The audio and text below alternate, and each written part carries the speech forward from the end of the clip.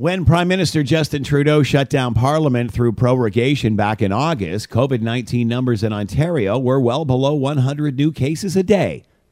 However, Trudeau's pandemic popularity seemed to be waning under yet another never-ending scandal, this time involving his family and the We Charity.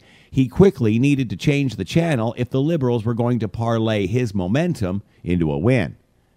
However, with the predicted second wave and increases in COVID-19 numbers across the country, the PM has had to quickly change his plans.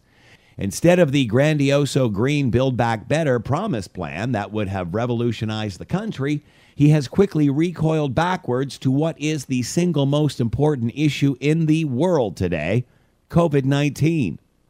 So the big question is, was this all worth it? Especially if it triggers an election that Canadians don't want, despite Trudeau's wishes for a majority government. Was it worth shutting down Parliament for 6 weeks during a global pandemic? Was it worth the scaled-down throne speech of pomp and circumstance while the country is in knots about more pressing problems? Make no mistake, Justin Trudeau wants an election now while he is still popular.